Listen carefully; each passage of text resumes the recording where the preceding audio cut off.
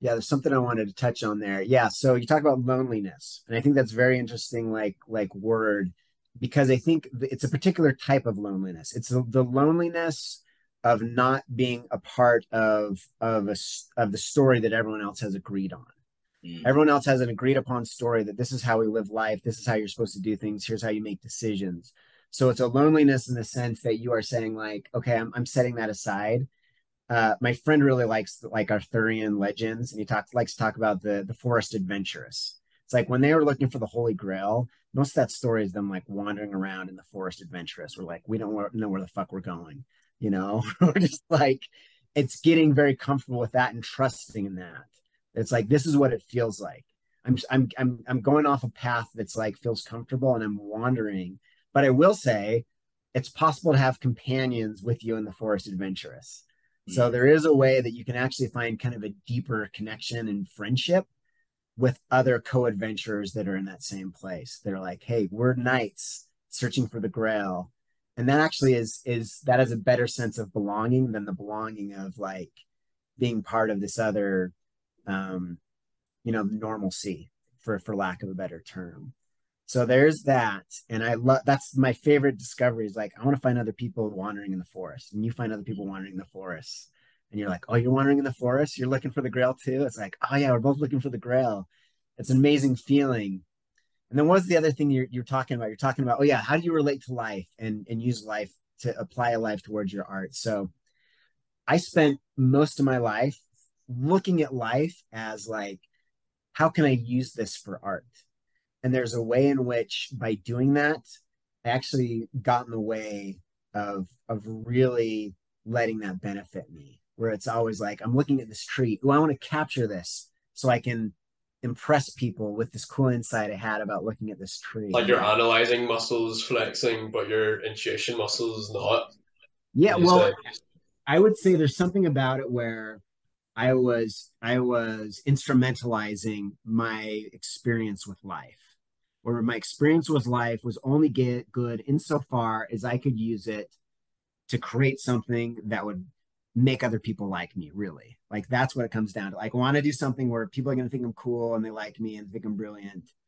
And so I prefer my way of relating to life. You talk about like going out, you know, being with people you love or going on a hike or however you're engaging with life, like learning the skill of savoring life is now kind of like where I'm at, where it's like um relating to something as some sort of sacred object, right? That has its own life and being able to yeah, feel that deeply, experience Yeah. that deeply.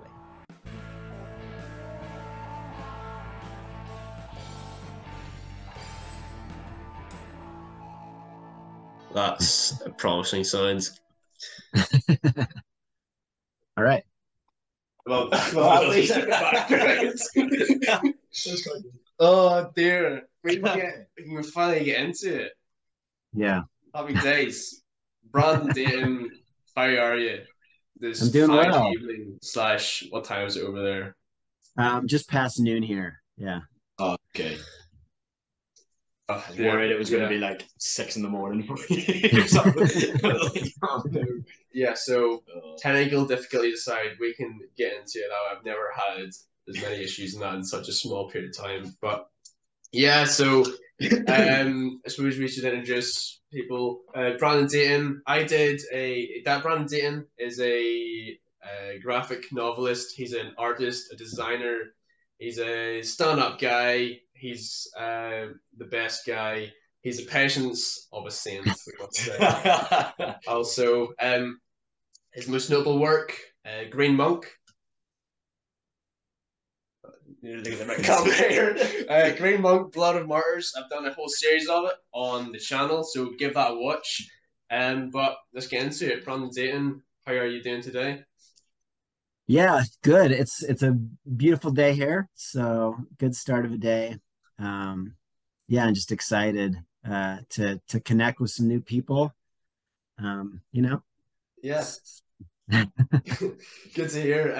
Yeah, it must have been someone else watching us trying to figure this stuff out. So obviously you're a designer. And what got you into designing or storytelling in the first place? Yeah.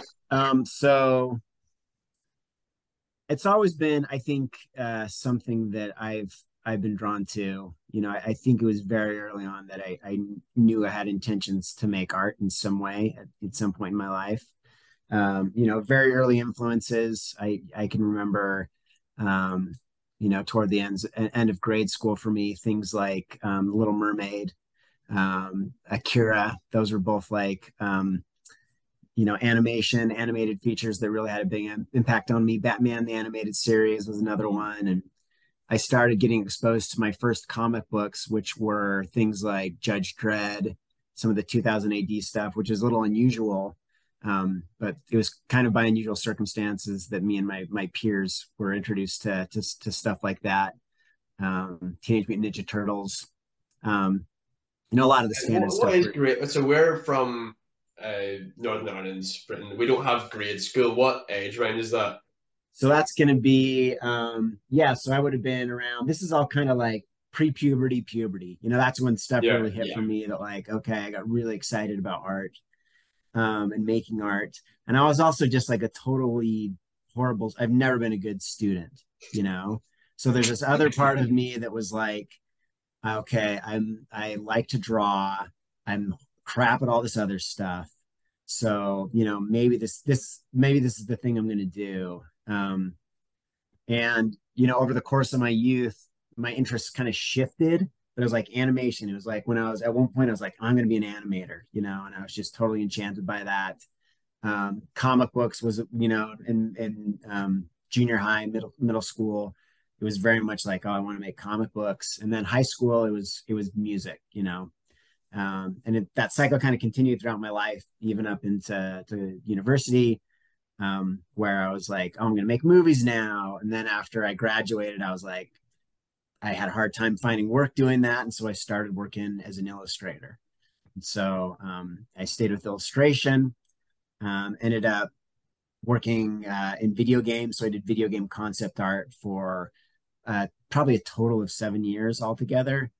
And then I finally, you know, talked with my wife and I said, I've this whole time I'm trying to tell my own stories at this, you know, on the side, trying to create comics on the side or write scripts, and I kind of finally decided on comics, and it was just happening very very slowly. And I mean, some of this I spoke with about a little bit on the interview with Jonathan Pajot, but finally I talked to my wife about it, and we're like, yeah, I'm going to quit, and I'm going to focus on making or finishing Green Monk, which was already in process at that time. So. Um, So that's what you led were me to you that working phase. at Pixar, was it when you quit, or was it the? No, so I worked at it was a division of Disney. Disney had a game studio division, like a video game division at that time. So there's a studio in Salt Lake City that was part of that division. I don't know if you're familiar with Disney Infinity. It's like the Yeah. game we have little characters you put on a reader and they come into the game. So our studio was the one that developed that. And it was going great. Like it seemed like it was going great. It was getting more popular with each release. And then out of the blue, Disney's just like, we don't like the risk of having a video game division, so they just shut it all down. So, Oh, but an interesting point on that is that studio that got shut down, they fired about half the people. That studio was then acquired by Warner Brothers, and there's the new Hogwarts Legacy game that's just being released, and mm. that's the same studio that's releasing that game. So Oh, okay. yeah, Very good. apparently it's amazing. So I'm like rooting Yeah, for I've heard lots my of good friends things there. about it. So did Yeah, you leave as it shut down, or? timing was interesting actually. I remember having a chat with some of my coworkers there and just saying like, you know, getting a work in like working as an artist like at a video game studio is funny because there's this sense of stability where it's like, oh, I'm salaried, you know, I've got benefits, and it's very unusual for an artist. But I remember having a chat with them where I'm like, I think that's all bullshit. I think it's just like, you know, studios like they have success and then they shut down, and that's there's just like this volatility there. Mm. And so I had decided to leave. I left about 6 months before the studio shut down. So I left. I started making Green Monk, and then I mean it would have been better timing if I stayed because then I would have got a severance package and all that. But yeah, I Yeah. wasn't there for the actual shutdown. So how long do you? I knew you worked on Green Monk for years. Was this so you left? Is that the start of it, or was it like a? How long have you been working on it, really? Yeah, so the concept itself goes back to college for me. So it's over 20 years old. And when the first like nugget of, oh, here's a story I might want to do. The first mini comic, which is the first time I actually made something, but the first story with Green Monk that I released in 20, let's see, 2009, 2010, something around there. And then it was like, okay, it did really well. It got an award, which is a prominent comic book award. And so I'm like, I should do a follow up. And this is all while I'm working. And there was just a bunch of false starts where it's like, oh, I'm going to do this. No, that doesn't make sense. Maybe I'll do this. This doesn't make sense. And I finally had a discussion with my friend Alan too, who's actually the like one of the lead game designers on this Hogwarts game. Um, and he kind of like convinced me like I need to know why I care about this character, and so that made me like realize like, oh, I got to tell the origin story of the character, like where he came from. And I kind of already knew the seeds of what that was going to be, so I'm like, I'm just going to tell that story. And so I started while I was working at Disney. I'm trying to remember if I actually started this story at EA. I believe it wasn't until I was at Disney that I started Blood of the Martyrs. I started working on Blood of the Martyrs, and it was slow. It was like I would work on a Sunday, I'd work on a page, you know. And I have a family, and the games business is very demanding, and so I made some attempts to try to, oh, maybe I'll do it after work or something, but this is really at a period in my life where kind of the burnout of working in games and being an artist like really hit me, and I got very sick during this time. And so it was slow going. I was like, geez, I'm doing a page a week. I'm never gonna finish this book, you know. So, but then even after I left the games industry, it's like I've been wanting to work on my own for years. And finally I left there and I was like, I feel like I'm in the worst mind state I've ever been in my life. I'm like so depressed. I'm in my basement. It's like dark and cold. And so the pace didn't pick up that much more when I left. I was still like not making very good progress. But I mean, little by little is a learning experience. Is like, okay, what do I want? What do I need to be creative? And eventually, it's like, okay, I have to get out of the house. I picked up another comic job while I was working on it, and that's the Giants Storyteller Giants. I picked up that job, and so I'm like, okay, I can pay for a co-working space. Yeah, right there.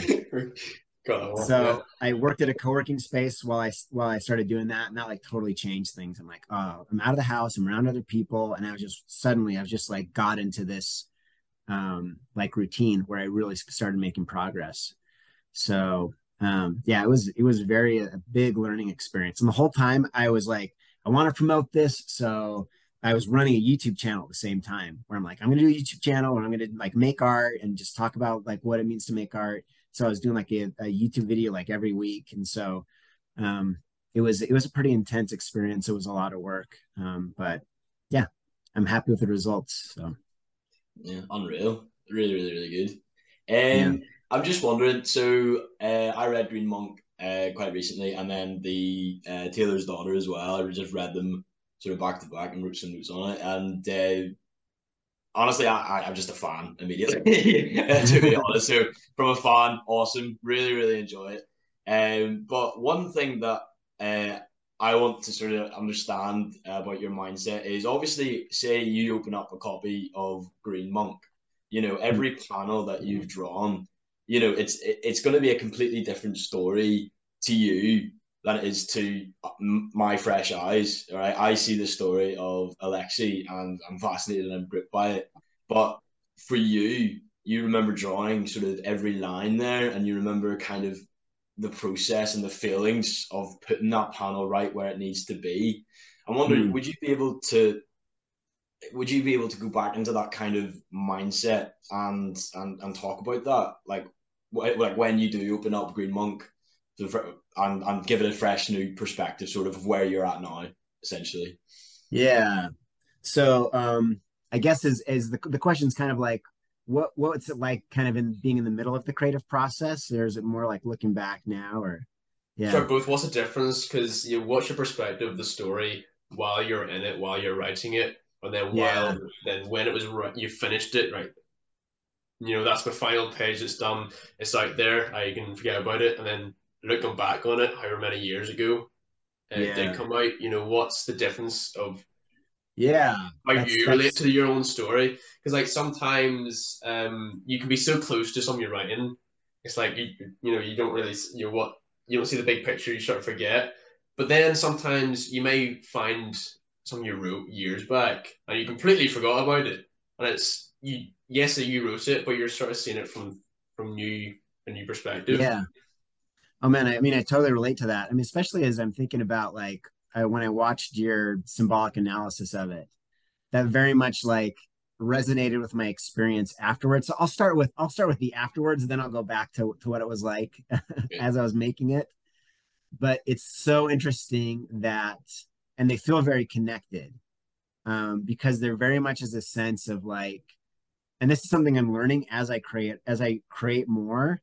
There's a sense when you first start of like, I'm going to plan out and build this structure, and I have this plan of how it's going to affect people, and I have these theories about how story is supposed to work.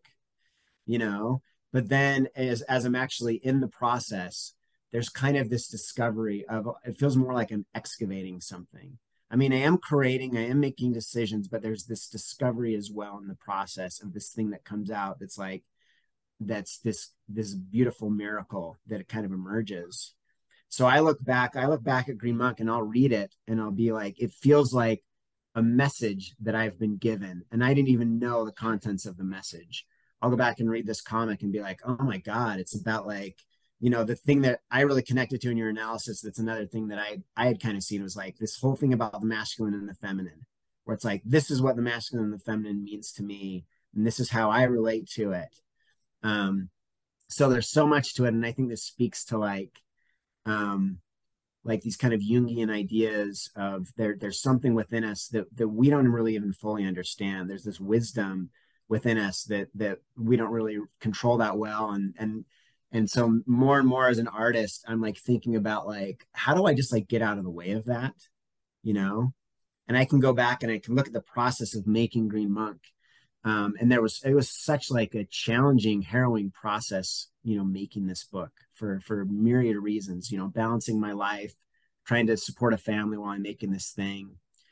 And the whole time there's just this sense of, I mean, as you guys were talking about it, the sense of like importance, like this is important in some way, and not in a grandiose way, like I'm going to change the world with this, but just a sense of like, that this matters. What I'm doing right now, what I'm telling with this story, like matters in the most important way possible. That it's there's some in some way I'm being true to something.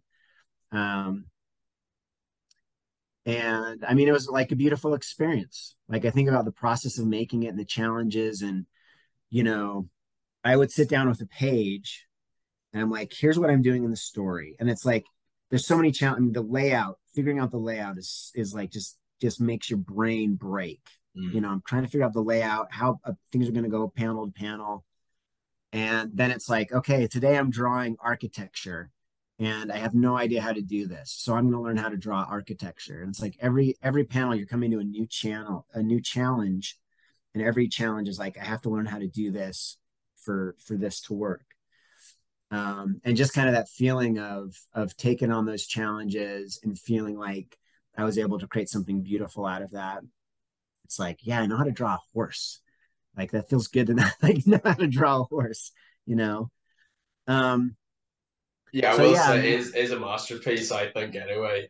Because one scene flows perfectly into the next, and like it's so coherent. But hmm, as you said, it's almost like you're discovering the story on the yeah, way during the process, and I completely agree with you. Because say if I'm writing like a short story, like a novel or a poem or like a song, I can't. You can't just okay. I'll do this.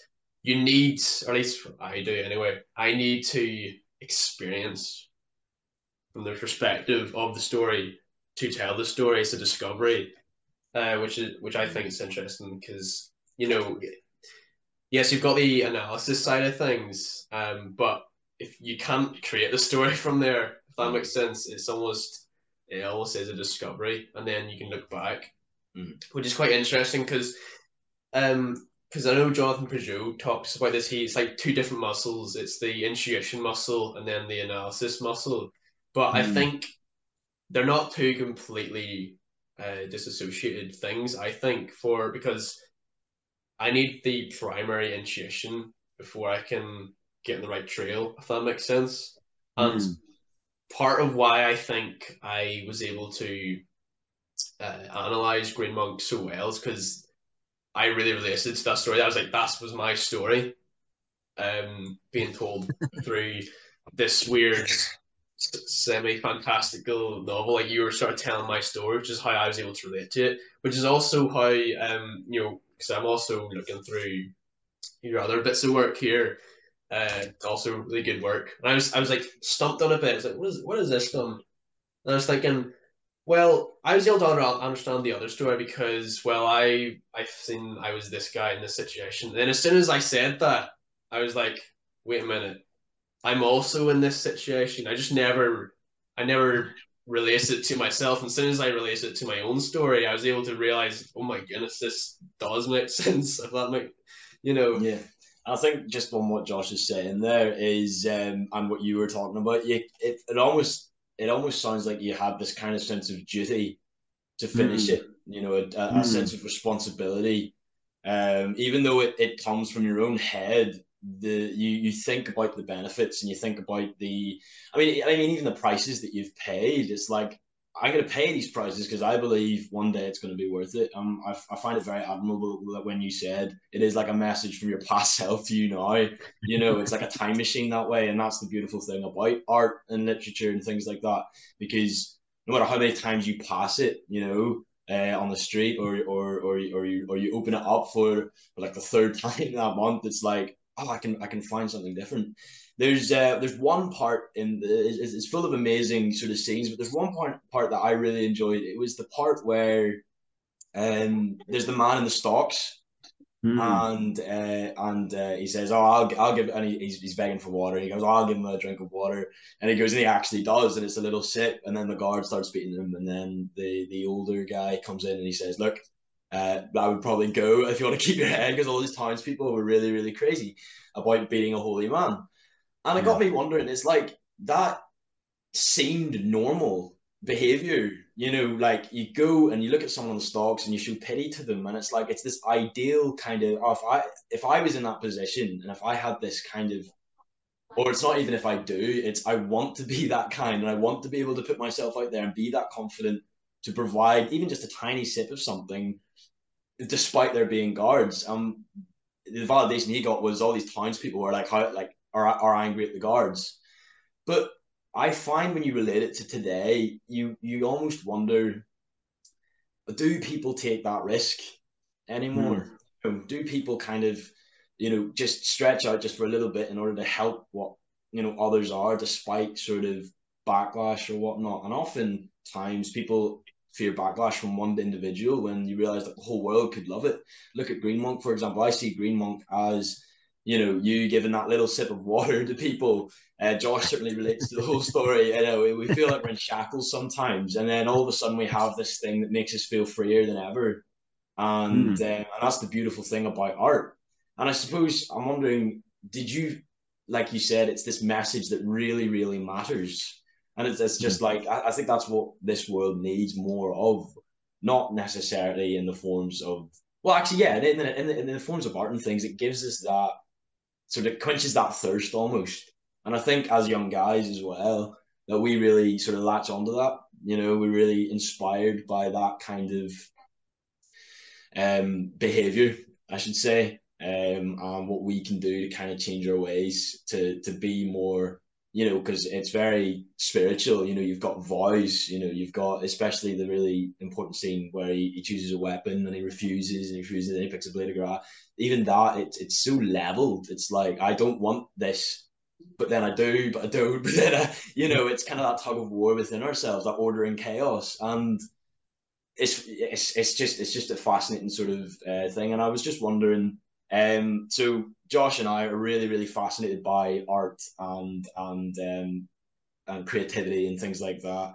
I've written a number of poems now. I want to publish, but I haven't written nearly enough and things like that. And I've been, as you said, when you were in college, you have this kind of explosion of color and world building and storycraft. I'm wondering how, and just on the backdrop of what I was saying there about you want to tell a story that really matters.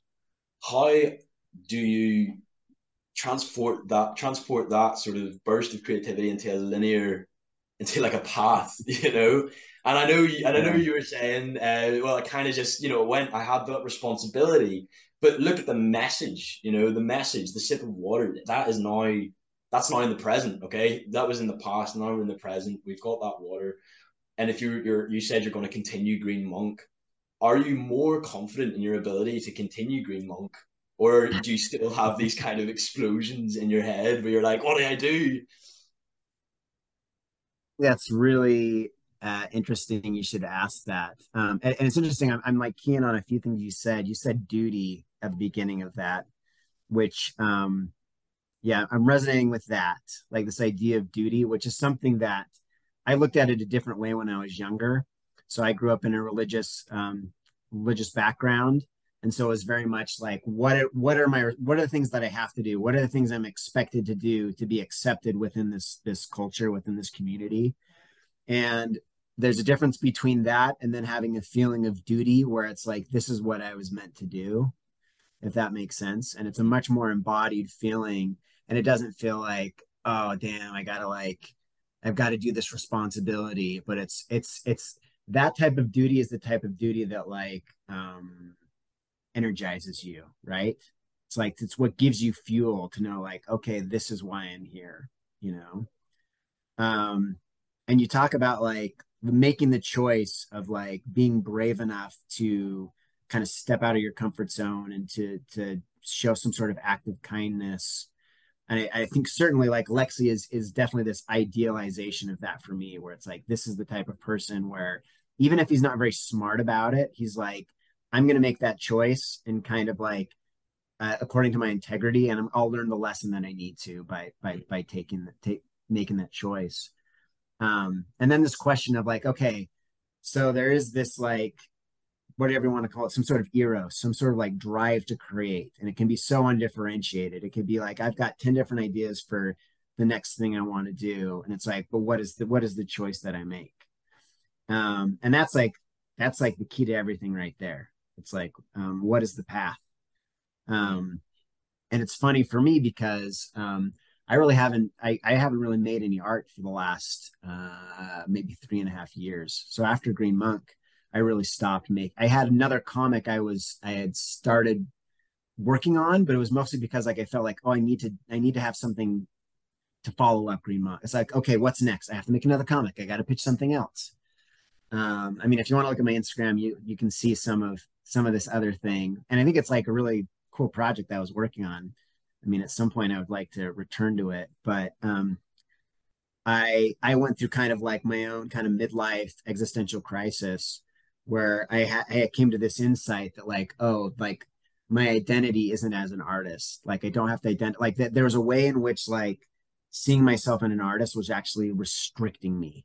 Mm. It was restricting what I was seeing as possible, and I had to let that go and have the courage to say like, okay, even though I've invested in all this, I need to make the next step needs to be I have to have some sort of integrity with whatever the next step is. And it happened to be that it kind of took me away from making art.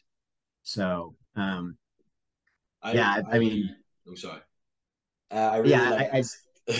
I really liked what you said there about making that choice, and also about that kind of this is my identity, sort of this is who I am, but I need to let go of that. Or and mm, I think the word that comes to mind is expectation. What are the expectations of me to all of these, that, and that then obviously resonates with duty and responsibility and things like that. I certainly feel that, especially with just the podcast and stuff like that we've been working on, Josh far more than me, is the idea that, you know, oh well, do we just follow expectations? Do we go to uni and do we just be this student and then we grow up and we get a job, we have a family, all good things, all things that we feel as young guys are expected on us, but then we have brains, and we have hearts, and we're ready to kind of offer the world, not as if we know better, not at all. It's to show that actually we don't know anything at all on these kinds of levels. And this is why I think reaching out to people in professions such as yourself, as young guys and girls, is so important to, to becoming a better person than they were when they first listened to you, for example. It's about inspiration. You may not feel like a particularly inspiring person, but you can inspire millions as you've done, and it's a really, really interesting perspective to have when you realize actually I have a gift in this, and I have a drive and a sense of duty to do this on the backdrop of everything else. I suppose what you're saying is you just got to listen to that. Yeah. Yeah. Yeah. So back to, so you had this struggle whether like, is my identity an artist? And you're like, well, no, you find that restricting. Did you think of yourself as, oh, I'm an artist, that's why I am, during your process of writing Green Monk, or is this after? Yeah, very much as I was doing Green Monk, I definitely identified with myself as an artist. And it's not one of these things where I think it's all black and white either. It's kind of one of these things where I kind of let go of a definition of artist that was restricting me, but in the process there was kind of a new definition that emerged that has been more liberating for me, if that makes any Yeah. sense. And there's a degree to which that was always there, you know. It's like all the best parts of what I did with Green Monk, like all the most trustable parts of myself, like those kind of those I kept those parts of being an artist, you know.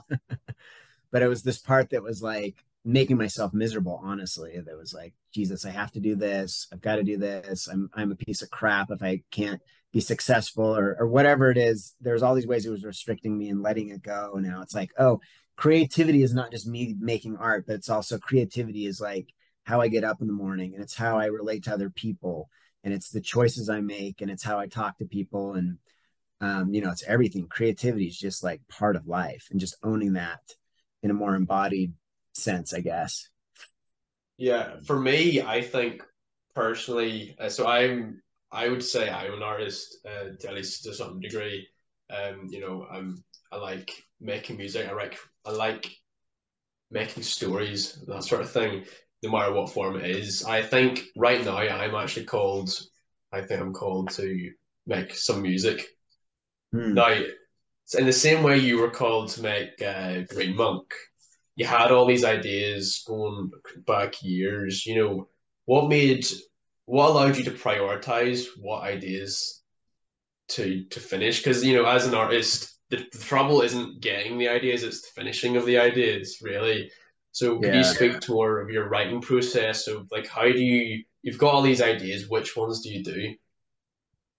Yeah. Yeah. This is something I'm starting to uh, understand better. Um, and I'm learning more about. Um, there is kind of a testing process. I mean, there's some people that they can just sync up with like whatever. They can sync up with the marketing machine and the kind of business machine that makes books or comics, and they're like, okay, what is wanted? I'm going to produce that. I'm going to fit it in there, and that kind of doesn't work for me. So for me, it's very much a process of like paying attention to like what is most alive for me, and Yeah, that's the main thing. And sometimes it is a little bit like it isn't clear, and so I do have to like, well, let's try some things out. I may try some things out, and as I try things out, it's like, okay, I'm hitting up against a wall here, I'm hitting up against a wall here, and then suddenly there's this feeling, and it's a very embodied feeling. Like it feels like there's suddenly an opening in front of me, like literally there's this sense of like, oh, a path is opening up in front of me. So I try to pay attention to that a lot more. I think you talk about analysis and intuition. With those types of decisions, analysis can help inform things, but the decision is always happen coming from a place that's much more mysterious. You want to call it wisdom, something like that. But that's something I feel like I have not. I wish I would have spent a lot more time in my life getting good at paying attention to that. Yeah. Like what feels that kind of feeling, what feels right. Um, so yeah, I think that's kind of it. And I'm still in the midst of it. Like that's still the way I live my life now is like, all right, I think this is the next step. And I take a step and I can't see further than the next step. Like it's always like, okay, I don't know what's coming next, but let's do this. And then things Yeah. open up a little bit more. Um, Yes, I sort of was asking that question because I wasn't expecting there to be like some, oh, here's what you do here, because that's part of the process. I don't think it really could be any other way. But yeah, it's like you said, you're sort of amongst this fog looking for the through line, and all of a sudden there it is. But until then, you're sort of bumped into walls, really. I liked what you said about sort of creativity is all around you. It's a process you involve with every day. Um, so I think it takes. Then you can correct me if I'm wrong, but it takes a bit of loneliness as well. It takes a bit of sitting down. Well, I suppose this is the kind of what people think. Authors and artists are like. They kind of sit in a corner and they sit there and they think up, and then all of a sudden they've got this. But actually, it's as you say, it's walking down the street and meeting someone. And I suppose the skill that I'm trying to sort of learn is how do I take what I've just experienced, whatever it may be, going on a date with my girlfriend, how do I take those feelings and apply them into a character that I'm trying to develop about romance? Or how do I take the feelings of seeing somebody being quite mean on the street, and how do I develop that? And I suppose it's kind of like you're like a vacuum cleaner. You're just taking everything in, and you're wondering how can I how can I see the world in a way that this will benefit my art or my creativity. And in a way, it's not even just for art's sake. I think it can be quite a humbling experience as well, just as people, if people learned to be creative in everything that they do, not in the sense of creating something, but in a sense of bettering themselves, I guess. yeah. Yeah, there's something I wanted to touch on there. Yeah, so you talk about loneliness, and I think that's very interesting, like word, because I think it's a particular type of loneliness. It's the loneliness of not being a part of the story that everyone else has agreed on. Mm. Everyone else has an agreed upon story that this is how we live life, this is how you're supposed to do things, here's how you make decisions. So it's a loneliness in the sense that you are saying like, okay, I'm setting that aside. My friend really likes like Arthurian legends, and he likes to talk about the forest adventurous. It's like when they were looking for the Holy Grail, most of that story is them like wandering around in the forest adventurous. We're like, we don't know where the fuck we're going, we're just like, it's getting very comfortable with that and trusting in that. It's like this is what it feels like. I'm going off a path that's like feels comfortable, and I'm wandering. But I will say, it's possible to have companions with you in the forest adventurous. So Mm. there is a way that you can actually find kind of a deeper connection and friendship with other co-adventurers that are in that same place. They're like, hey, we're knights searching for the grail. And that actually is that has a better sense of belonging than the belonging of like being part of this other um, normalcy for lack of a better term. So there's that, and I love that's my favorite discovery. Is like I want to find other people wandering in the forest, and you find other people wandering in the forest, and you're like, oh, you're wandering in the forest. You're looking for the Grail too. It's like, oh yeah, we're both looking for the Grail. It's an amazing feeling. And then what's the other thing you're talking about? You're talking about, oh yeah, how do you relate to life and use life to apply a life towards your art? So I spent most of my life looking at life as like, how can I use this for art? And there's a way in which by doing that, I actually got in the way of really letting that benefit me. Where it's always like, I'm looking at this tree. Oh, I want to capture this so I can impress people with this cool insight I had about looking at this tree. Like your analyzing muscles flexing, but your intuition muscles not. Yeah, Would you well, say? I would say there's something about it where I was instrumentalizing my experience with life, where my experience with life was only get good insofar as I could use it to create something that would make other people like me, really. Like that's what it comes down to. Like I want to do something where people are going to think I'm cool and they like me and think I'm brilliant. And so I prefer my way of relating to life. You talk about like going out, you know, being with people you love or going on a hike or however you're engaging with life, like learning the skill of savoring life is now kind of like where I'm at, where it's like um relating to something as some sort of sacred object, right? That has its own life and being able to yeah, feel that deeply, experience Yeah. that deeply, you know, Did and you, be like, did you use the word I'm gonna be savor? here. Yeah, yeah. That's a really interesting word because, like, if you imagine all the times you're savoring something, you really are taking it in. It's like Mm, you're in the moment, you're yeah. savoring it. That's a really good way of looking at it. So it's sort of like that sort of Christian mindset of Mm, everybody's made in the image of God, so treat them accordingly. Essentially, like they have that ability, they have that creator esque element to it, and then as do you. So how are you meant to treat that? How are you meant to resonate with that? And all of a sudden, passing someone on the street means a completely different thing. yeah. It's not just passing someone on the street. It's having that moment, as you say, it needs to be savored. And it's a precious thing. It's something that is constantly overlooked. It's something. It's called communication. It's essentially saying, here's a moment, but how do I communicate effectively, not with the people I'm sharing the moment with, but what feelings are being developed in that sort of moment. What messages am I receiving from this, and what messages am I sending out to the world, in a very physical form, like a comic book. That was certainly as a message that you said needed to be said. It's something that mattered.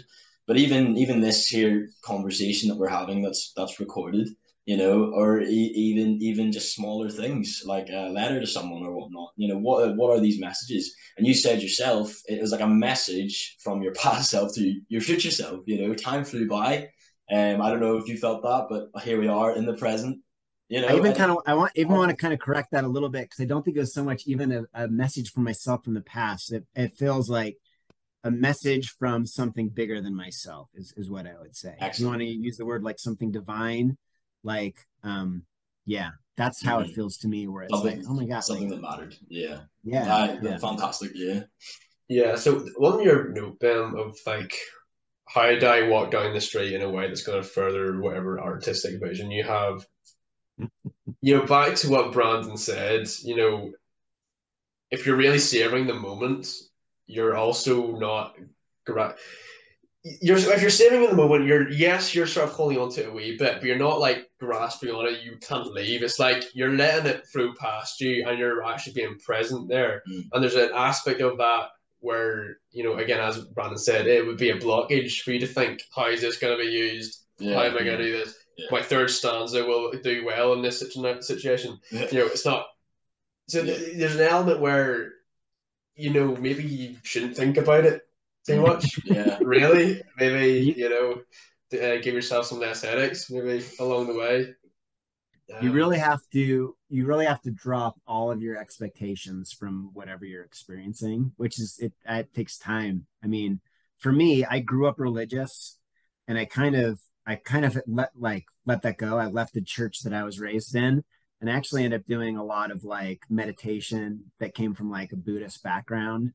And it was kind of through that experience that I came to a place where like um words like divine and God started making sense to me. But it was through that practice of being like, how can I relate to something without expecting something of it, without demanding of it, or even sometimes having the sense of like, I'm looking at this tree and I want it to be beautiful, and I feel sad because it doesn't feel beautiful to me right now. Mm. How can I like let that go and let the experience be precisely what it is? Um, so yeah, it's a process. It takes time to learn to relate in that way. Um, well, I think it's but interesting because it relates back to if when I say when I'm doing my artistic things, when I'm in a flow state, if a flow state, which I suppose is this thing we've been talking about, it's when you're zoned in, you see the through line, the fog's gone, all these other things we've been talking about. It's often come after a time where I've done some deep praying. real Mm. deep praying, not like kind of prayers that I'll put off a few things here off my day. It's like you're zoned in. There's like a deep silence, like a stillness Mm. kind of praying. Does that make sense to you? Yeah, absolutely. Especially when you say stillness, it makes me curious Yeah. about like what prayer is like for you. I get a sense that it is more about like thank you for this and please give me this. Yeah. Yeah, well, it's very interesting. I'll open up about myself, I suppose. So we're both Christians. Mm. We're not ashamed of that fact.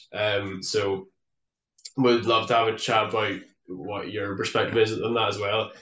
But you know, I suppose let me think. There's one prayer specifically that sort of changed the way I saw prayer, and it's actually from the Orthodox Christians, and it's the Jesus prayer. Hmm. And Jesus prayer is basically Jesus Christ, Son of God, have mercy on me, a sinner, and that's the prayer, and Hmm. that's it, ladies and gentlemen. You can relate that to your breathing in, Jesus Christ, Son of God, have mercy on me, a sinner. So the idea is you breathe in, it's Jesus Christ, Son of God. Breathe out, I'm a sinner. So it's like more Jesus coming in, sin leaving. And it's basically putting a focus not on yourself, but of Jesus Christ and what, not just Jesus Christ, but what he did for you.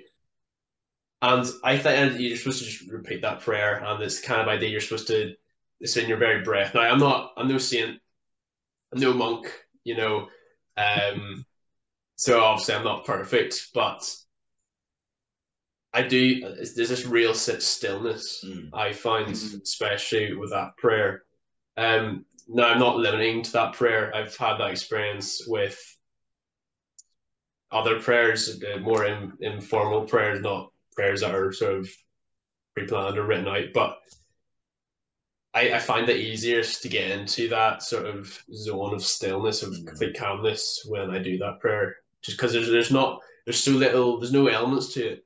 There's so few elements to it, but it's like it's zoning in on what's needed. If that does that make sense? Yeah. I mean, I think that's really cool. It's something that I kind of found out after I finished Green Monk is I had this like vague idea that monks are doing something in monasteries. And I'm like, what are monks doing in monasteries? Like, I don't know, they're writing scripture or something. It wasn't until after when I started researching things more that's like, oh, monks are doing contemplative practice. That's what they do in monasteries. They're there to have this direct develop this direct connection with God, and it's doing prayers like you're describing. That's what they were doing. And they were on these weird schedules where they're getting up at all hours of the night to pray, so they're kind of interrupting their like normal way of thinking, getting in these like states of mind where they can kind of let these ways of limiting themselves go, whatever you want to call it. And so yeah, I like I have an interest in like mystical practice and what you might call like comparative mystical practice. And so I look at like what these monks were doing, and you look at like Buddhist practices, and you can also look at like Kabbalah or what's in Islam. There's a version of this as well. It's escape like Sufism. And there's people that do this, and you kind of look at these different practices, and it's like you read like Saint Teresa de Avila or Saint John of the Cross, and they're talking about their spiritual practices, and you can look at like Buddhist stuff, and it's like they're kind of talking about the same thing. So Mm. I kind of come from this perspective, this ecumenical mystical perspective, where I'm kind of like, oh, like this connection with the divine, um, kind of direct connection of the divine can kind of be done in different ways. Um, but then at the same time, there's like, but your path is like the straight and narrow. Like whatever your path is like it's going this way. Mm. Um, I don't know if that Uh, makes any sense, but yeah. yeah, absolutely. A thing that reminded me in Green Monk, you have sort of in the beginning, he's learning about the monastery, and the reason it's the blood of the martyrs is essentially it's because you've got the three kinds of monks that were coming in by the Templars. You got the ones who were cowardly and they fled and they were killed first, And then you have the fighters, you know, the ones who, the zealous, we would call them zealous, you know, they're like, no, this can't possibly, and they believe that their anger is righteous. And so they go out and attack, and then they're killed obviously next because they're monks, you know, they're not knights, they're not warriors. But then it was the third kind, the ones who were going to praise until the very end, pray and things like that. And the knights looked at that, saw the piety, and realized, you know, they were so ashamed of themselves, and then they joined the monastery. And I suppose it's this complete and utter search for goodness, but goodness in its most sort of complete form. I think that's it. This idea of what good is. If you can be that pious and good, that can stop even the most murderous night on a bloodlust. You know, there's that something calming. I think the word you're looking for is beauty. Beauty, even. Beauty? Yeah, and it's an interesting thing. And I suppose when we do find ourselves in these moments of stillness, we are essentially reaching out into something and extracting something beautiful and something good because we believe it is for good, if you know what I mean. And you can apply that to yourself, or you can save it for that time. You know, it's very flexible. But it's just an interesting thing to think about, I guess. So, if I get this correct, you grew up in the Mormon church, the Church of Latter-day Saints, or whatever you call it. So, how do you feel comfortable talking about that experience? Absolutely, like, yeah. How did that affect the stories you were telling, your story writing process? You know, what was it like leaving? Why did you leave? Just all that. Yeah. Oh, that's a good story. Well, I mean, so if you look at the very beginning of the book, it's dedicated to my grandfather, Sharon Reed Dayton. So he was, born 1907. So he was like old school, like classical Mormon patriarch. So he was just like a very devout guy, rural, worked on a ranch, but then he was also the way that Mormonism works. The clergy are all lay clergy. So it's like you don't have any sort of paid clergy, which is part of the ethics of Mormonism. And so he was what you call a bishop for decades, which is kind of the leader of the local congregations that are called wards. And he was a stake president, which is also like that's like a larger, you're kind of a leader of a larger group, but all as a lay person. So very, very dedicated to the LDS church his whole life. He donated land for them to build the church where the town my dad grew up in. There's a church where my grandpa donated land. So it's very much within my background, growing up in Mormonism, these ideas of authentic spirituality, some sort of like authentic, heartfelt dedication to God. Um, so, and I definitely saw that within my grandfather. Um, but within myself, my experience with the LDS Church was one of a kind of tension where I felt some sort of authentic like connection through Mormonism. I remember reading the Book of Mormon as a young kid and feeling really struck by that. Like this feels important. And as they call it in the LDS Church, they say gaining a testimony where it's like, okay, no, this is true for myself. But feeling this tension of I feel this very personal like dedication or belief, but I felt like the community around me, like it never felt a part of my ward growing up. And then as time went on, I looked at the institution itself. And I was a missionary, like I was a Mormon missionary as a young man. And that was like this opportunity for this closer connection to God throughout the process. But coming in conflict with maybe other with my leaders or like other people I was working with, where I had this very clear idea about what was right and wrong, and they're like, yeah, but this is what the official policy is. And so I would say that if I were to sum up my experience of leaving very simply, although it was a very long and agonizing process, it came down to this tension between my kind of personal, authentic spirituality and this institutional conformity.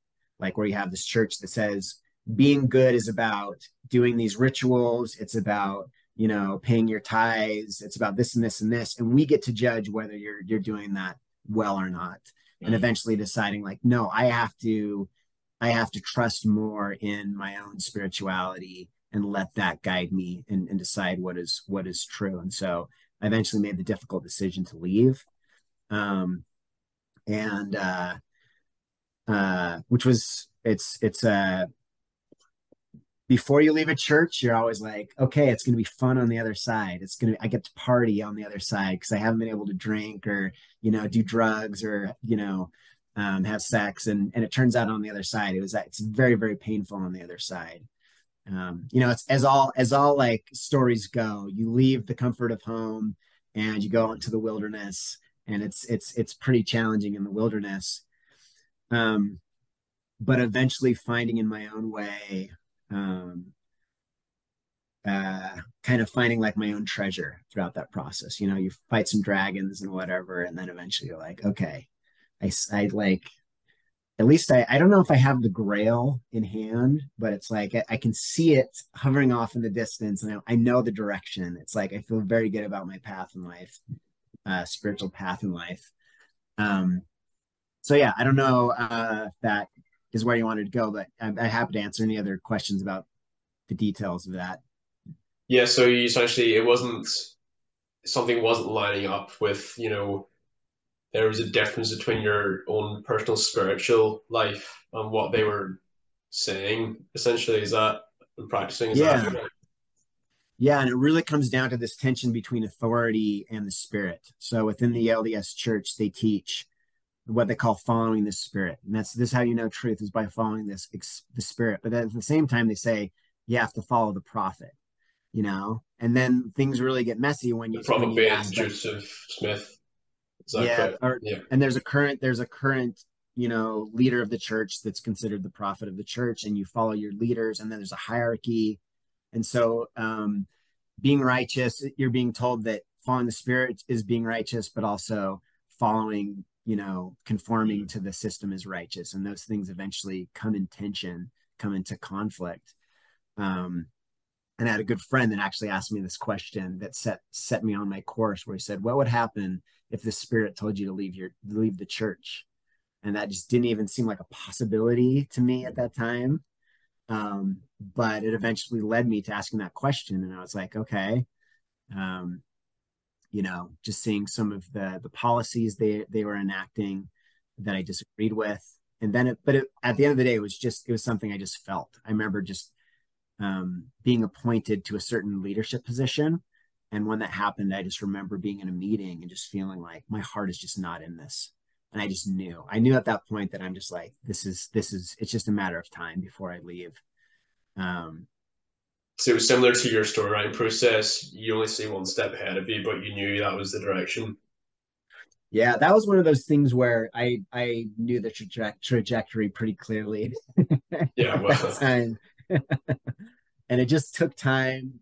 I mean, it was hard just to change all these ways I had done things in the past. It was hard to say no to people. I mean, I was raised where you just never say no to people within the context of growing up in this church.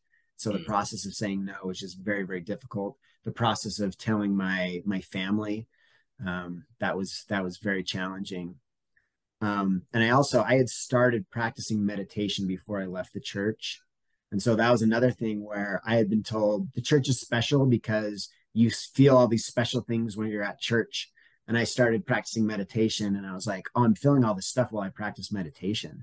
And then sometimes I feel it more when I'm practicing meditation than when I'm at church. And so then there's this question is like, oh, is it the church that's doing this thing? Or is it something here that's doing this, that's causing it? So yeah. I think it's one thing to look out for that may be dangerous, and it's an issue with all these esoteric things you mentioned. Is sometimes you can have this it's almost like a secret spiritual life, and you can it's almost hidden away from the real world, really. And you sort of, I'm not saying that you're doing this, like, but I'd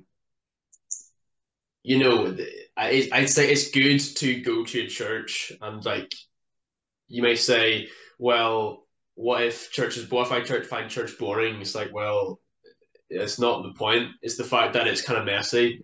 It's the kind of fact that it's Mhm. broken and like it's dirty and messy. It doesn't work. The people have fallen outs here and there, but that's part of your growth, really, as a person, of your trials and tribulations. It's like, do you understand what I'm saying here? It's like Yeah, we need to live it's together, because that's what it means to love someone. You can't love someone off on your own, doing your own esoteric spiritual life. Although it doesn't deny it, but if it's a life that denies meeting with people, like on purpose because you just don't like it, then it comes into question: are you following a spirit of love? Does that make sense? Like, obviously, we're all not perfect people. We all have our own natural inclination. We all like spending time with people more than others. It's a balancing act. But that's just it. It is a balancing act with, there's issues and good things on one side, and there's issues and good things on the other side. Another thing I'd say, you got interested in, like, say, Buddhist practices. Did you say meditation, that sort yeah, of stuff? yeah, And I said you looked across this whole spectrum of esoteric stuff. The problem with that is you can run into another issue of, like, as if you're above all these things and you're not mm, necessarily a part of one. You can pick one thing from here, pick what you like from here, and you're not in the story of any. mm, And that seems very dangerous because, say you've got, say your story, right? The story of Alexei, the Green Monk. yeah, You can't you can't follow the story. You can't be a part of the story pretending that you're not from Alexei's point of view or any individual's point of view. You'd be like, oh, I'm above here. Isn't it stupid that he did this because X, Y, Z? Well, you're not living the story because you need. Does that make sense? I'm probably fumbling my words here, but like, yeah. No, I want to, yeah. So I think you speak to some things that really, really connect with me. And one is this like connection to community and to place and belonging. And one of the interesting things that I've come to is that I actually find more of a connection to Mormonism now. Um, and I don't participate in the LDS church. There still are like issues that prevent me, but I totally acknowledge there's people that can be part of the church and have a very authentic spiritual path there. Um, yeah, we'll see how this lands on you. I recently have just like watched Moana, and I really like Moana because I think it captures this narrative very, very nicely. Where she's in within her island, and she's told everything you need is in the island. You don't have to leave the island, you know. But she like has this call. She's like, the sea is calling me. I feel this call, and she discovers that, like, oh, my people were actually explorers. They don't leave the island now, but they used to explore. They used to explore all these different islands, and throughout the entire, and she decides to leave. Right, she decides to leave. Um, but the whole time, she never lets go of the tension. This tension between I have this call to the sea and I love my island, and that tension like never breaks. She's like, I'm the daughter of the chief, but the sea calls me. And there's this sense, even as there's this song that the explorers sing, and they say, we explore out and find new islands, but we know our way home. So I'm very much with this idea of how do we explore and how do we leave the safety of home, and you say the word like it's dangerous, like there is a danger in the exploration. So how do we leave home and but know our way home, and have the ability to bring back some sort of treasure, yeah, bring some sort of treasure back home. So I don't know, that's how that kind of lands on me, and that's I feel this connection now to my heritage in a way that's kind of like revitalized, but it's happened through that exploration where I've left kind of the safe confines of my particular village. yeah. Yeah. It's like, to bring it back to your Green Monk idea, you have this dying tradition of like an old Mm-hmm. monastery full of old men, and he has to leave to, Yeah. revitalize the whole situation. And obviously there's a scandal involved in that, and it's not quite sure where to place it. But I think that's part of the story. To be honest Yeah. with you, but yeah, I you love that you see, point out the missing eye of the hegemon. Like that's not yeah. something I had really like even intended or thought about. But yeah, like he's It's not just able to funny because see. like that's something I would do on purpose. Be like, because it's so in your face. Yeah. Funny. Um, yeah.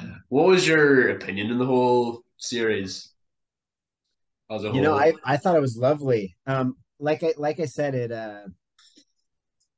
it kind of brought up for me this idea of I'm not in the master of my own creations. I mean, people talk about these things about like connecting to the muses or whatever, or being the voice of, and it's not, I'm not like speaking for God or like being a conduit for God, where it's like I'm not trying to say anything. I did try to say something meaningful and clever, but like all the best stuff, I look at it and I feel like I wasn't even conscious of Yeah, what was being communicated with a lot of this as stuff. I've been told to.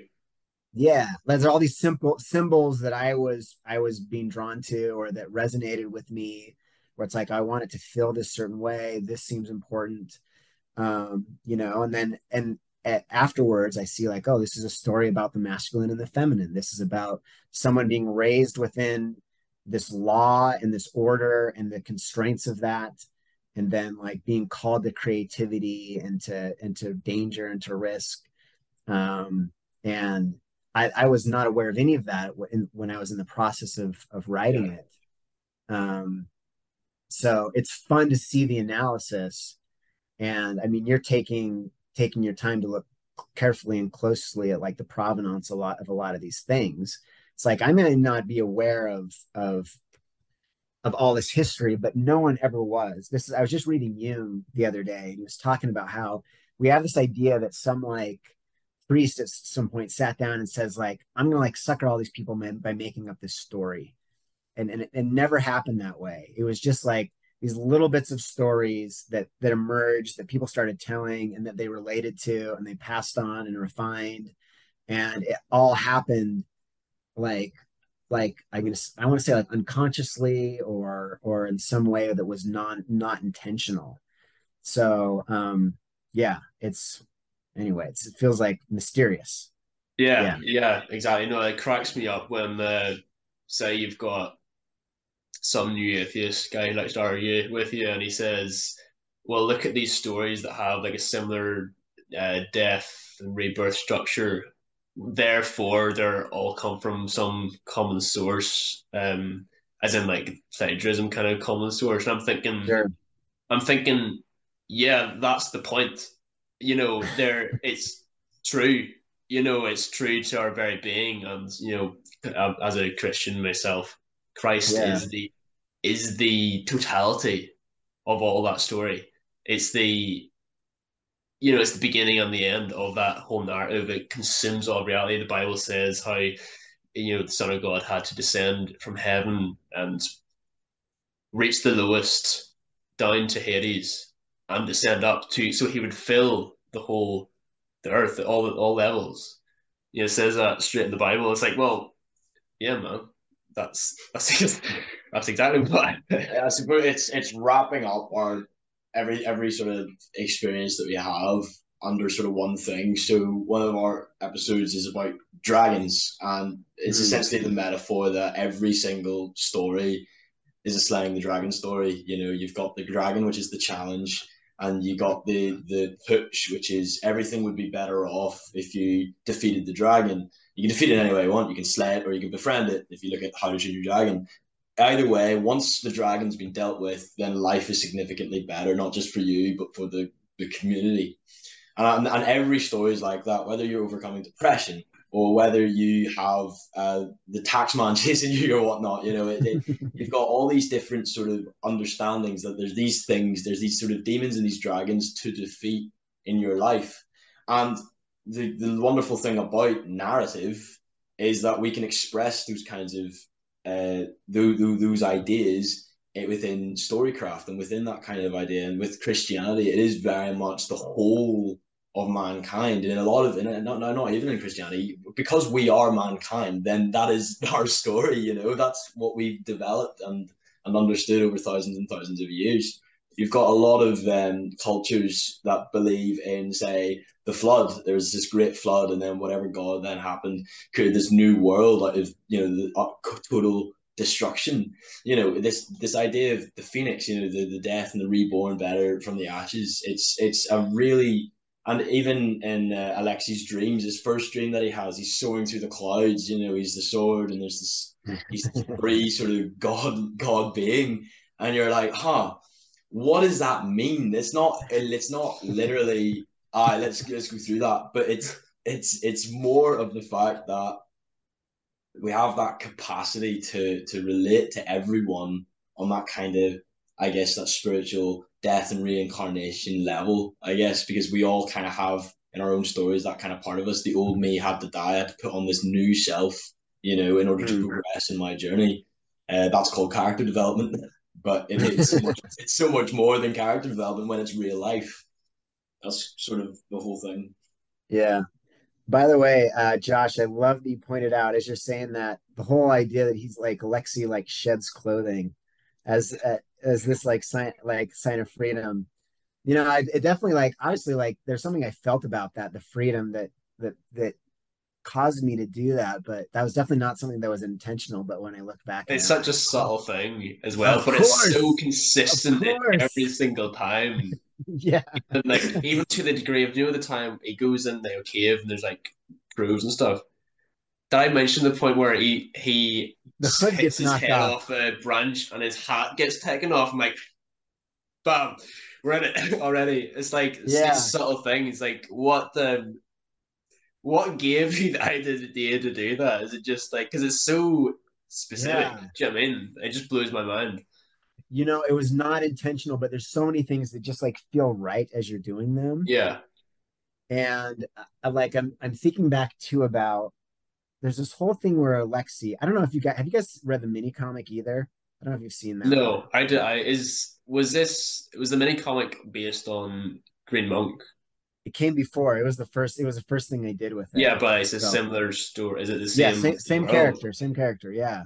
Yeah, So part well, of I his, haven't even seen I'll that, send you, so I'll send you guys a copy. Give me your address. I'll send you a copy. yeah. But part of that too is like as he gets into the fight, there's a fight he gets into, and again, like he removes his hood.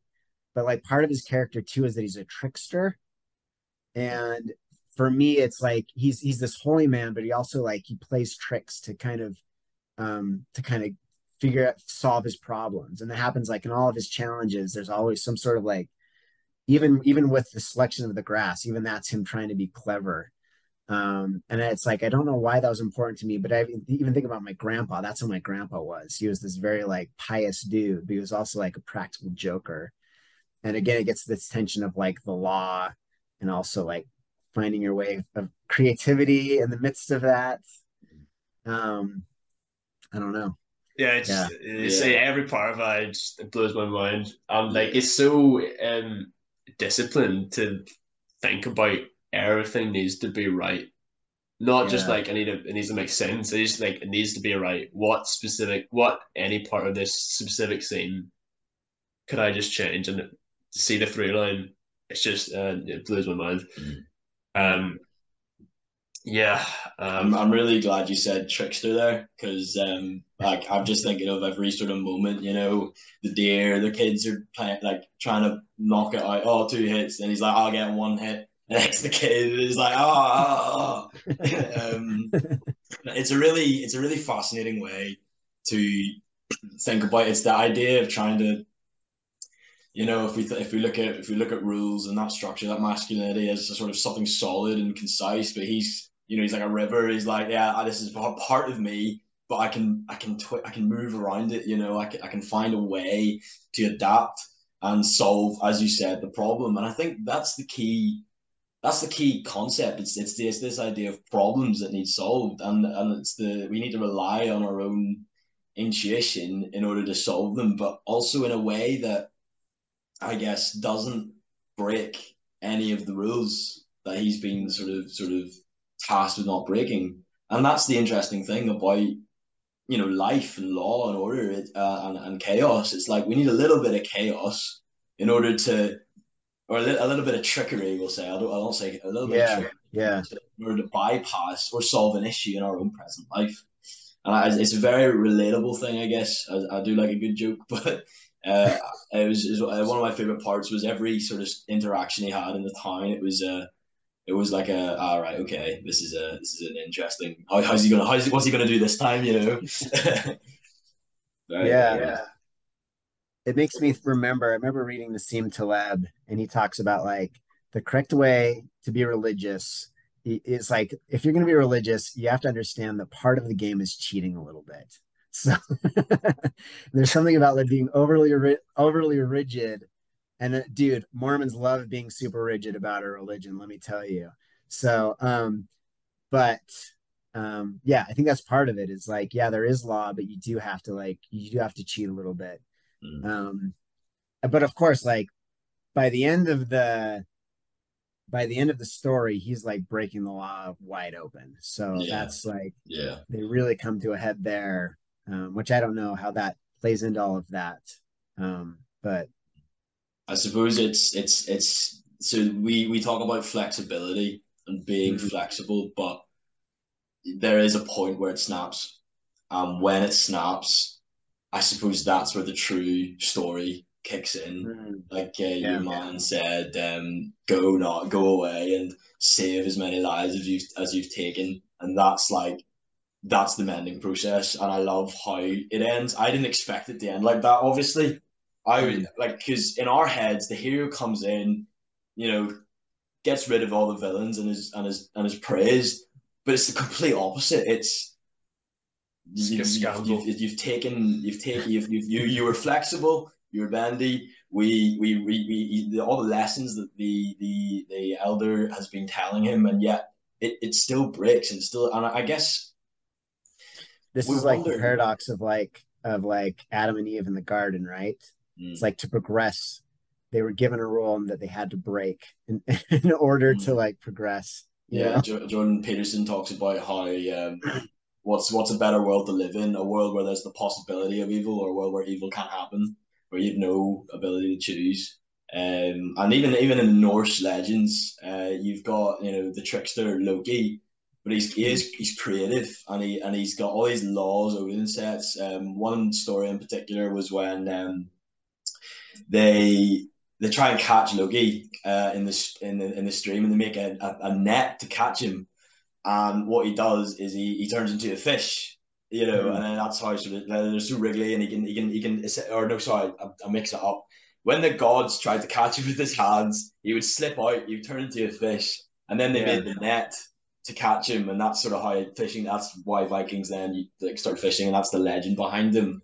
But the need for the net would never existed if Loki didn't trick the gods. Yeah. That's what progress is. That's what snapping does. When you mend it, we actually get something better and something stronger than than before. And I suppose that's the interesting thing about Green Monk.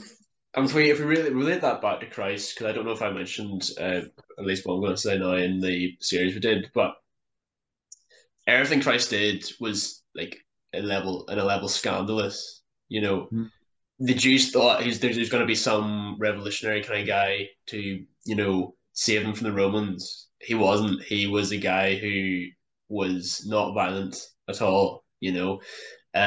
They then communion. What is communion? Communion is cannibalism in a sense. It's like this is my body. Eat and remember of me. This is my cup. This is my blood. Drink, remember me. It's like we have this Christian history going back 2,000 years, and we've somehow, the scandal has been lost on us in a wee bit because it's like normal now. It's like our culture, but hang on a minute, that's kind of weird. That's Mm. kind of weird, and that's part of the story.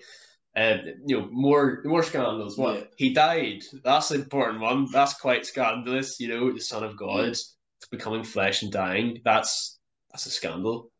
But all plays into the story. yeah. I Uh, think. also one of my favorite. I don't know if you know this story. It's when so basically the New Testament, the Gospels, it's essentially filled with the teachers of the law trying to trick Jesus into committing Mm, some kind of yep. sin, and essentially they bring the woman over who's accused of committing adultery, and according to the law of Moses, she needs to be stoned. And it's like an impossible situation because if he refuses to stone her, he's disobeying the law. But then if he does stone her, it's like, oh, well, you can't be, you know. But he says, he who is without sin cast the first stone. You know, it's that, you know, the trickery. It's the water on the stone. It's the I'm not doing anything to the stone. I'm not breaking the stone, but I'm actually I'm not is embedded in so many cultures, and it's just that kind of human, you know, real human experience that transcends even our understanding in the present because people thousands of years ago had this exact same. Well, that's why we have these stories. That's that same narrative. You know that it's not even just a rise and a fall, but it's something that makes you rise up again. Yeah.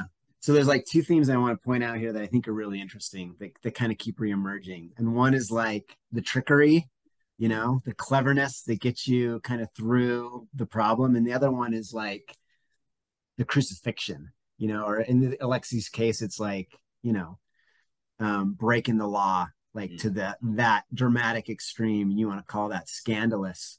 Like there is this sense in which like solving the problem isn't so much about us being clever, but it's about us being broken, you Mm. know? And that feels like very alive for me as well. That just like, oh, that's such an essential part of my narrative has been like, I can't figure this out. And then just being like broken. And then I don't know, they use this metaphor a lot of like light can't come through without like for something being broken, right? And a lot of times we talk about like the heart being broken or something like that. But Mm.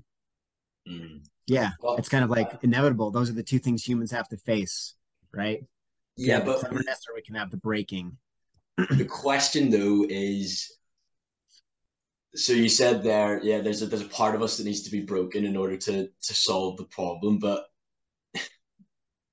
is that then to bring it back together and to make it whole, or is it beneficial to accept that we're broken and we're always going to be broken, Hmm. and that's just how it comes to the understanding that you're not perfect, and it's just because you know that you're not perfect, essentially you can move on, or is it something a little bit more, I guess, celestial than that? Is it a pursuit of wholeness? You know, is it a pursuit of something to become whole again so that you never have to be broken again so that you can live in a way that's whole? I guess that's kind of what I'm trying to understand because we can go on and on about trials and tribulations where we need to use a little bit of trickery and that we first need to be broken in order to become stronger, I guess.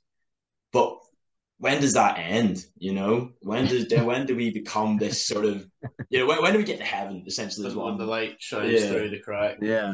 sounds through the crack. as You know? simple as that. Yeah. And So we've I got mean, back to I'm gonna it use goes Greek. back to being it goes back to Sorry. like what I was saying about being an artist. I don't know if that's me where you were like I had this definition of being an artist and I had to be broken. I mean, me completing Green Monk was actually an excruciatingly painful experience for me. Mm.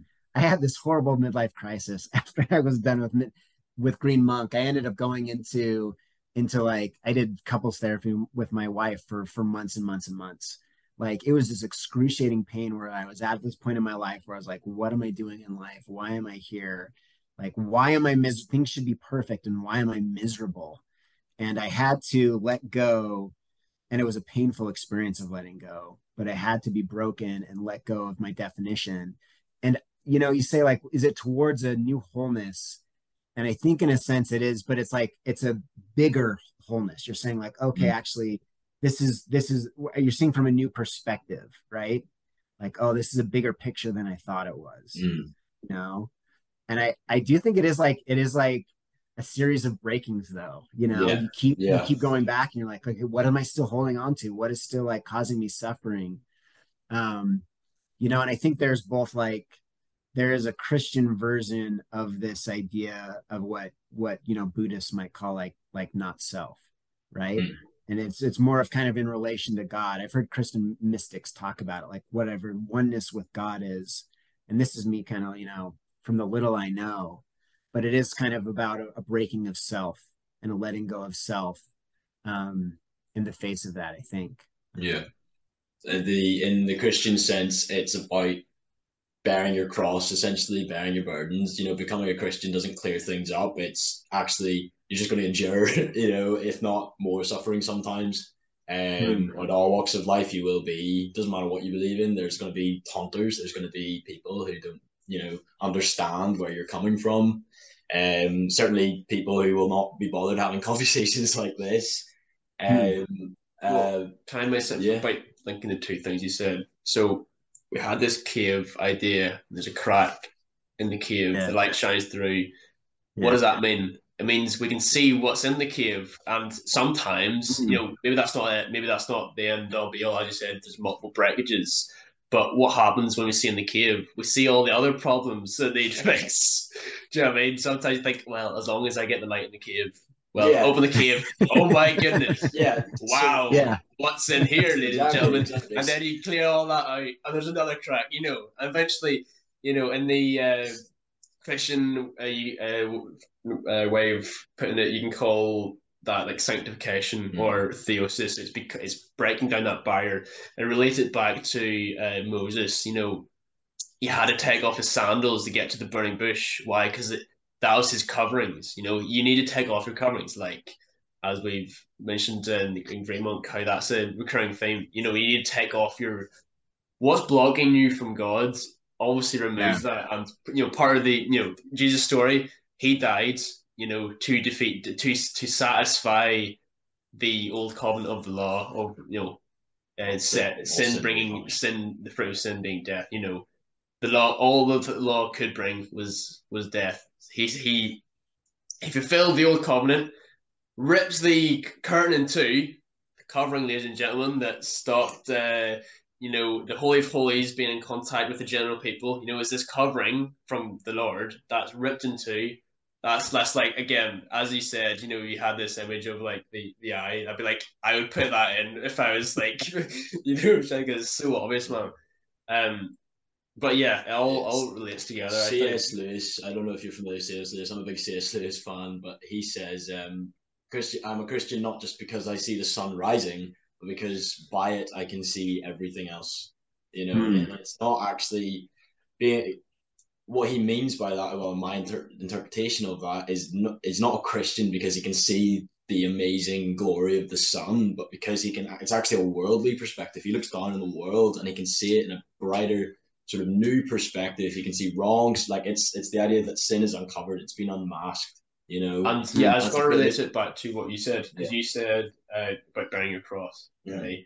And what does Jesus say? He says his yoke is easy, his burden is light, and he says, pick up your cross and follow me. Obviously we are told to be like Christ. Christ died. How do we all fit these things together? We've got the coverings being gone, okay, which means we've got access to God now. What does that mean? We've got the fact that the Lord died to do that, and we have to mimic him now. Oh no, we have to mimic the guy who died on a cross, and that's supposed to be easy. That's like how does that all fit together? And it's back to what you said at the very start of, or I don't know how long ago, about following the Spirit. It's the spirit of the law, not the letter of the law, if that makes sense. It's why, what the Sermon on the Mount, okay, the law says adultery is bad, okay?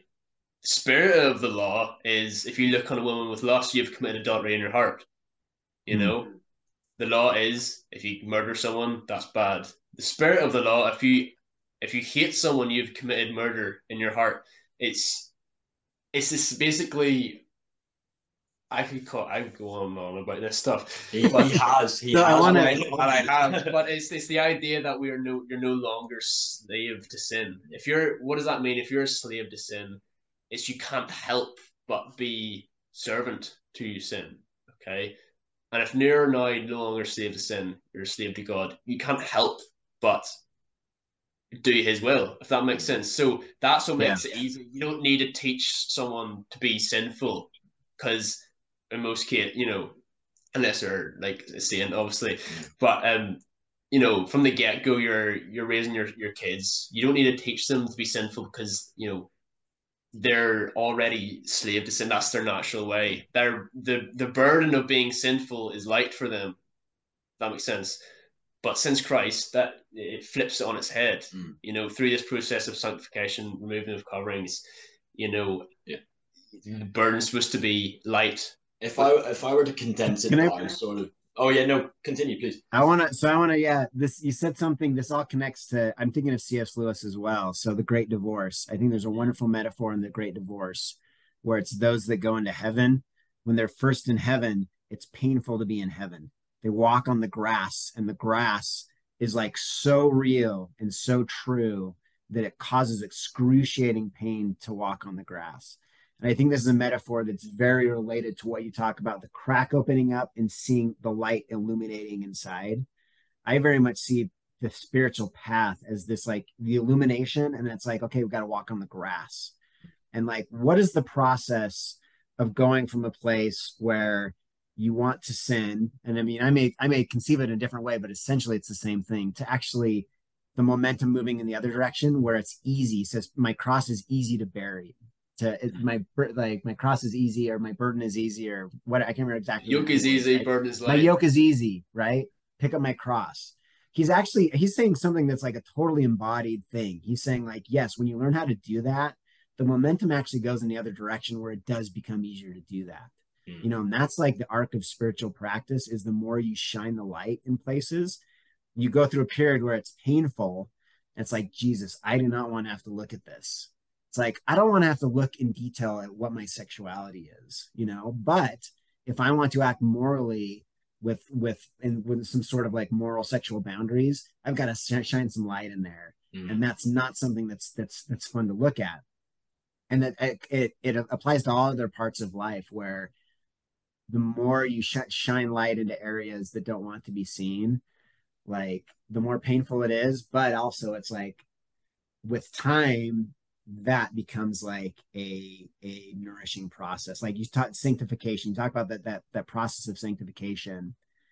And there's the image I like to think of where it's this process of inclusion, where if you want to say things become more illuminated, I feel it as like it's this process of opening love to encompass more and more things. Where you're like, oh, this is all love. Like this is all, everything that I am is already completely, totally loved. Like right down to the bone. It's turning the heart of stone into a heart of flesh, as it's put. Three things. Sorry. There's three things. He's a good Presbyterian. 3 points for you. No, just really. Are you guys? I have to ask. Are you guys a different denomination that you guys? I grew up Presbyterian. I don't know, like culturally, I would say like yourself. I have such a connection. I feel like I can't leave. I can't leave my whole back. I need to go back to the Dragons. Figure out what's going on back there. I don't know what I am denominationally wise. I would say I'm a Christian, but I also value what the Orthodox say. I value what Catholics say. I value what a lot of Protestants say. And at the end of the day, a lot of the differences it's a lot of miscommunication and disagreement, which is why I find it so hard to relate to a lot of the people I know, actually, because most people are normal people. They don't worry about the about doctrinal kind of things, but I'm a strange person and I worry about these things. But I'm just struggling through figuring it out. And I really related to when you were telling your story about you leaving your church, because I grew up in Reformed Presbyterian, which is Presbyterian cranked to 11. And basically what happened was one by one, I'm part of a big family, and one by one my family left, but I refused. I was like, no, this is I was very like turning into like an elder, but there was one or two things that I didn't quite understand, and I went and talked to my minister about it. And to basically put a long story short, 2 years worth of arguments and disagreements essentially developed from that. You know, and I was like, this is not an environment. I grew up enough to know the basic principles, but now I'm in an environment where somebody is actively trying to change sort of what I originally thought. And what that did was that, well, it affected me in a very negative way. I left my church and I just decided to say have free reign, just be like, you know what, if that's what that is, I don't want any part of it. And that became one of the darkest sort of periods of my life. And essentially what happened was I ended up going to my parents' church that they went to. And I slowly but surely, I don't want to say rebuilt, I want to say sort of reconnected. So they were always sort of there in the back of my head. There was always things that I was like, actually, I'll not go anywhere near that because of the basic kind of morality and principles that I was brought up with. And then I joined a new church and I found very quickly just how, not only how wrong I was, but how different the perspective was. Because, and this goes back to those three things I was talking about. The more righteous you become, I think in the starting phases, or you become more aware and more guilty, I guess, of your sin. You're like, I'm trying to be righteous, but there's all these things holding me back. But then with Christianity, you get to a point where Christ died for those sins. Move on, remember them, but move on. And it's like you said, walking on grass is painful. It's acknowledging, because it's not the grass that's causing them pain. It's the sinfulness of them. It's they're not used to such purity. Well, it's not just the sinfulness; it's the still grasping on the old self. And here's the thing, right? So I'll use, like, you brought up C.S. Lewis. I'll keep with ideas he's mentioned before. You could say, why would I be a Christian? And someone might say, you'll live forever. And I'll be like, yes, but here's the funny thing. Even in the Christian story, no one gets out of dying. Okay, so either you die because you die in your sins, you don't repent, you sort of hold on to your sinful self, you don't want to be fixed, you're burned up because it's a painful, but you don't want to let go, so you're going to be burnt up. But there's also a sense where, well, you do need to go through a dying process. That's what repentance is. Dying is letting go of that stuff. And, in that way of thinking about it, C.S. Lewis says, the gates of hell are locked from the inside. Okay. And I think that's completely true, because it's a rejection of God. It's not like, that's the only way I can think of saying it. It's a rejection of God. Keep him out, lock him from the inside. I don't want to be changed. And the opposite of that is I'm removing all the coverings. Fix me. But there's something in that. Before you go on, because I need to finish that. Both are the same elements. Both are fire, but the difference between purifying fire and fire that is hellfire that destroys is the same source. It's the fire of God, but one is sanctification because you're letting go of that. You're not letting it burn you up by you be like, no, I want to hold on to this.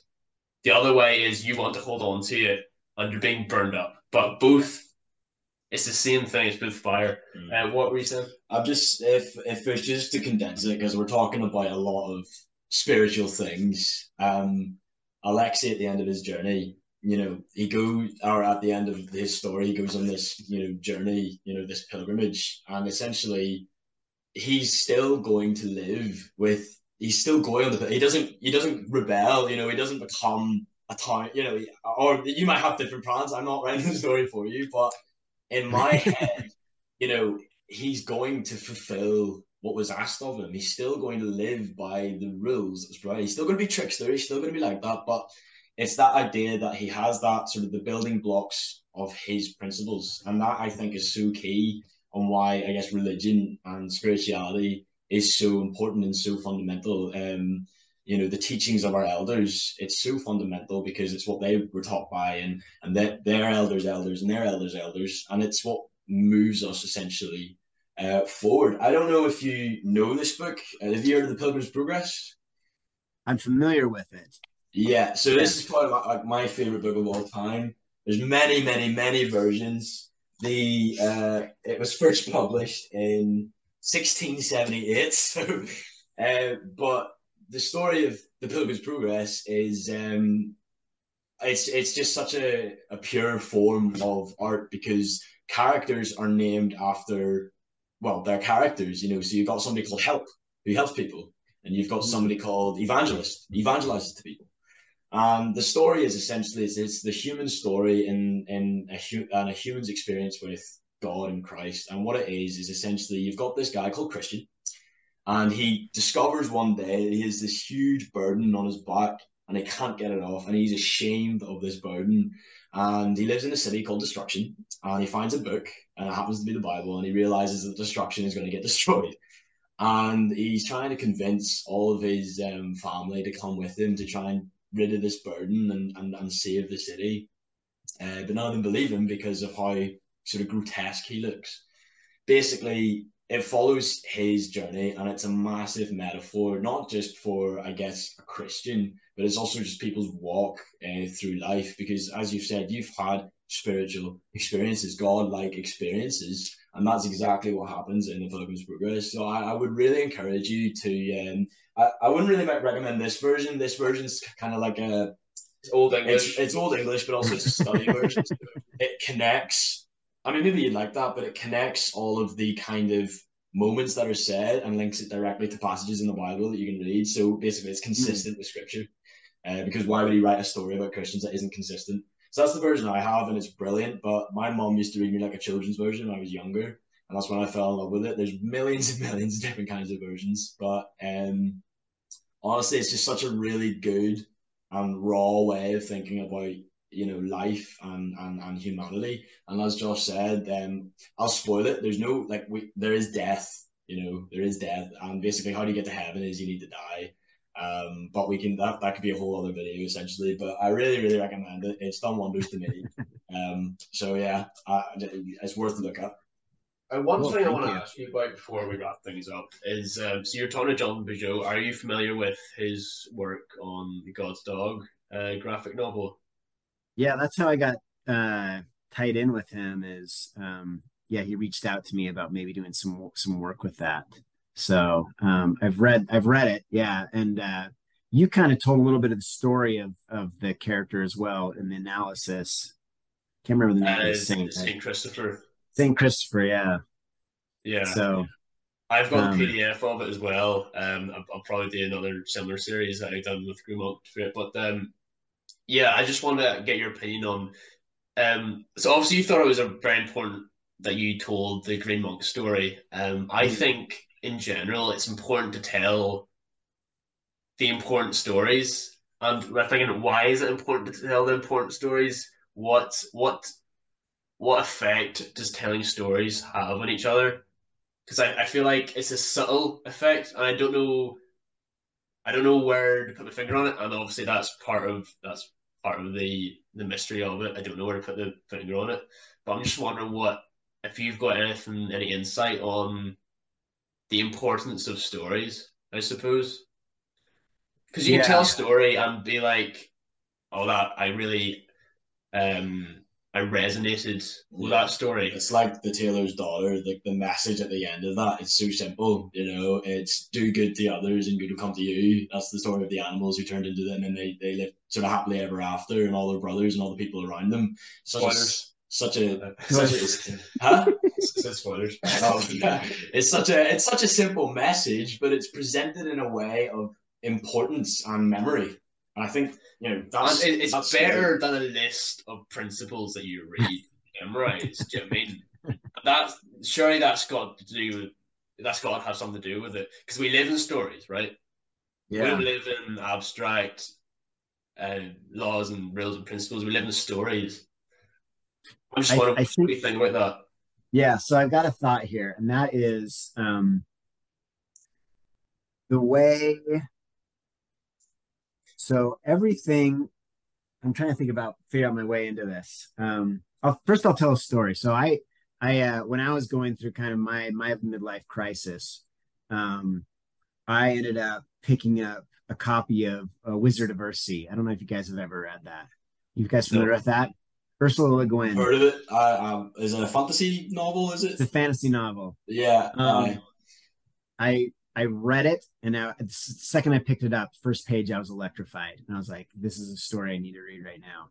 I read it through, and immediately I like started at the beginning, and I read it again, just like two times all the way through.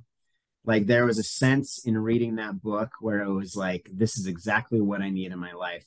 I lost you No, guys. don't worry. Don't worry. Continue. Don't worry. Just continue. The darkness.